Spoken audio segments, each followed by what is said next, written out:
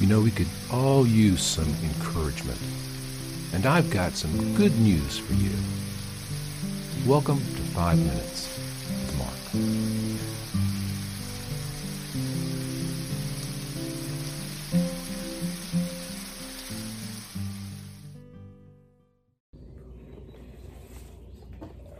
Greetings, friends. Welcome back to 5 Minutes with Mark.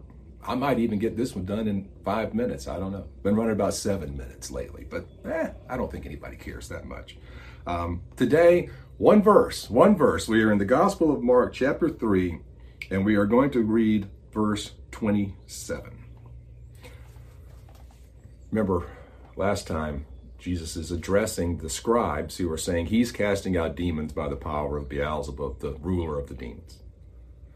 And then he gives this little cryptic thing after he says, if Satan is risen up against himself and is divided, he can't stand but has an end. That's verse 26. Then in verse 27, no one can enter a strong man's house and plunder his goods unless he first binds the strong man, and then he will plunder his house.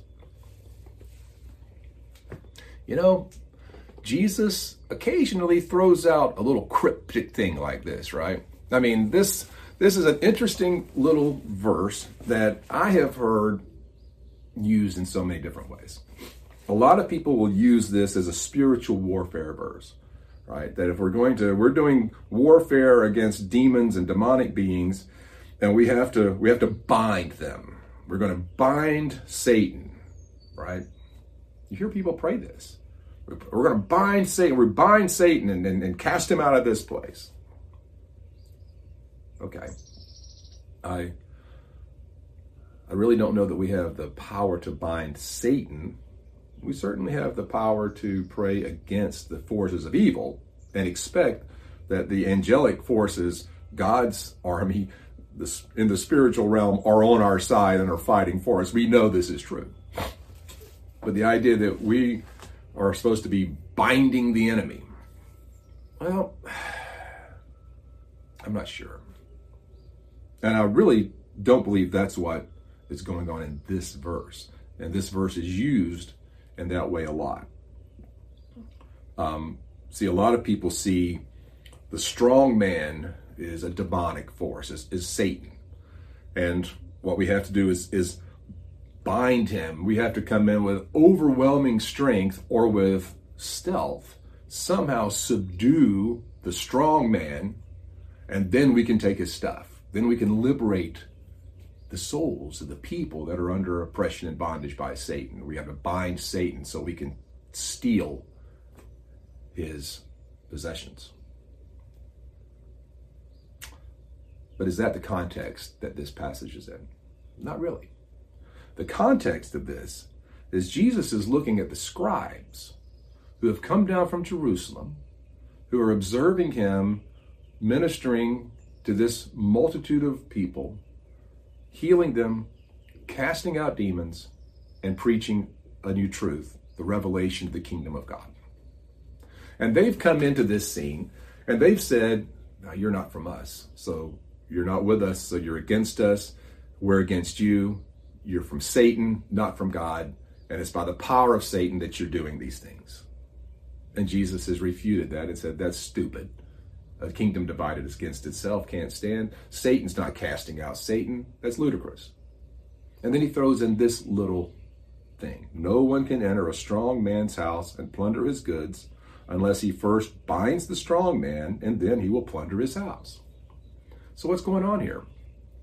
Well, I think for me, the key to this little passage is, who is Jesus looking at when he says these words? He's looking at the scribes. He's looking at the authority figure from Jerusalem, those who have been sent out as ambassadors from the temple to observe and confront this Jesus. And basically, what he's looking at them and saying is, I understand. I understand that you are opposing me. I understand that you are the strength. You're the authority. You're the strong man in this scenario. You're the one who has the power. You have the power of the religious authority, you have the power of the temple system, you have the power of your position, of your wealth, of all these things. You're strong and you're against me. I get it. There's a confrontation here. And look, no one can come in and just expect to start taking things away from a strong man without some kind of confrontation. And eventually you have to have either dominance, you have to have overwhelming strength, you have to come in with a strength stronger than the strong man to bind him, or you have to come in with stealth, knock him in the head, tie him up, and take his stuff. But Jesus is not being stealthy. Jesus is sitting here by the Sea of Galilee with a multitude from all over Palestine crushing in on them so hard that they can't even slow down to eat. So, Jesus is being about as subtle as, I don't know, a bludgeon at this point. So, he looks at the scribes and he says, see, I understand. You don't like that I am coming with a different message, that I'm liberating people that you have control of. I am taking your control away and you don't like it. So, there's a conflict here. And I understand that this is not going to be easy. It's not going to be easy for me, and it's not going to be easy for you. And ultimately, this conflict is going to escalate to the point where you're going to kill me. You're going to see me hanging on a cross, and you're going to think you won. But 3 days later, I'm going to rise from the dead, and you'll be defeated. And truly, I'm going to liberate all of the people that are in your possession now. All of the things, all of the people, all of the ideas and the ideologies that you are controlling and keeping in oppression will be free. You will know the truth, and the truth will set you free. That's what's going on here, I believe. And as he looks those scribes right in the eye and he tells them this little parable, they get it. They get it. This is a challenge from Jesus, not to Satan, but to the scribes, to the temple. This is Jesus saying, yeah, I'm not backing down. And ultimately, I have a greater strength and authority than you do. You just don't believe it yet. But you'll find out. I didn't make it in 5 minutes. Think about that, though. Jesus is the greatest strength in all of creation.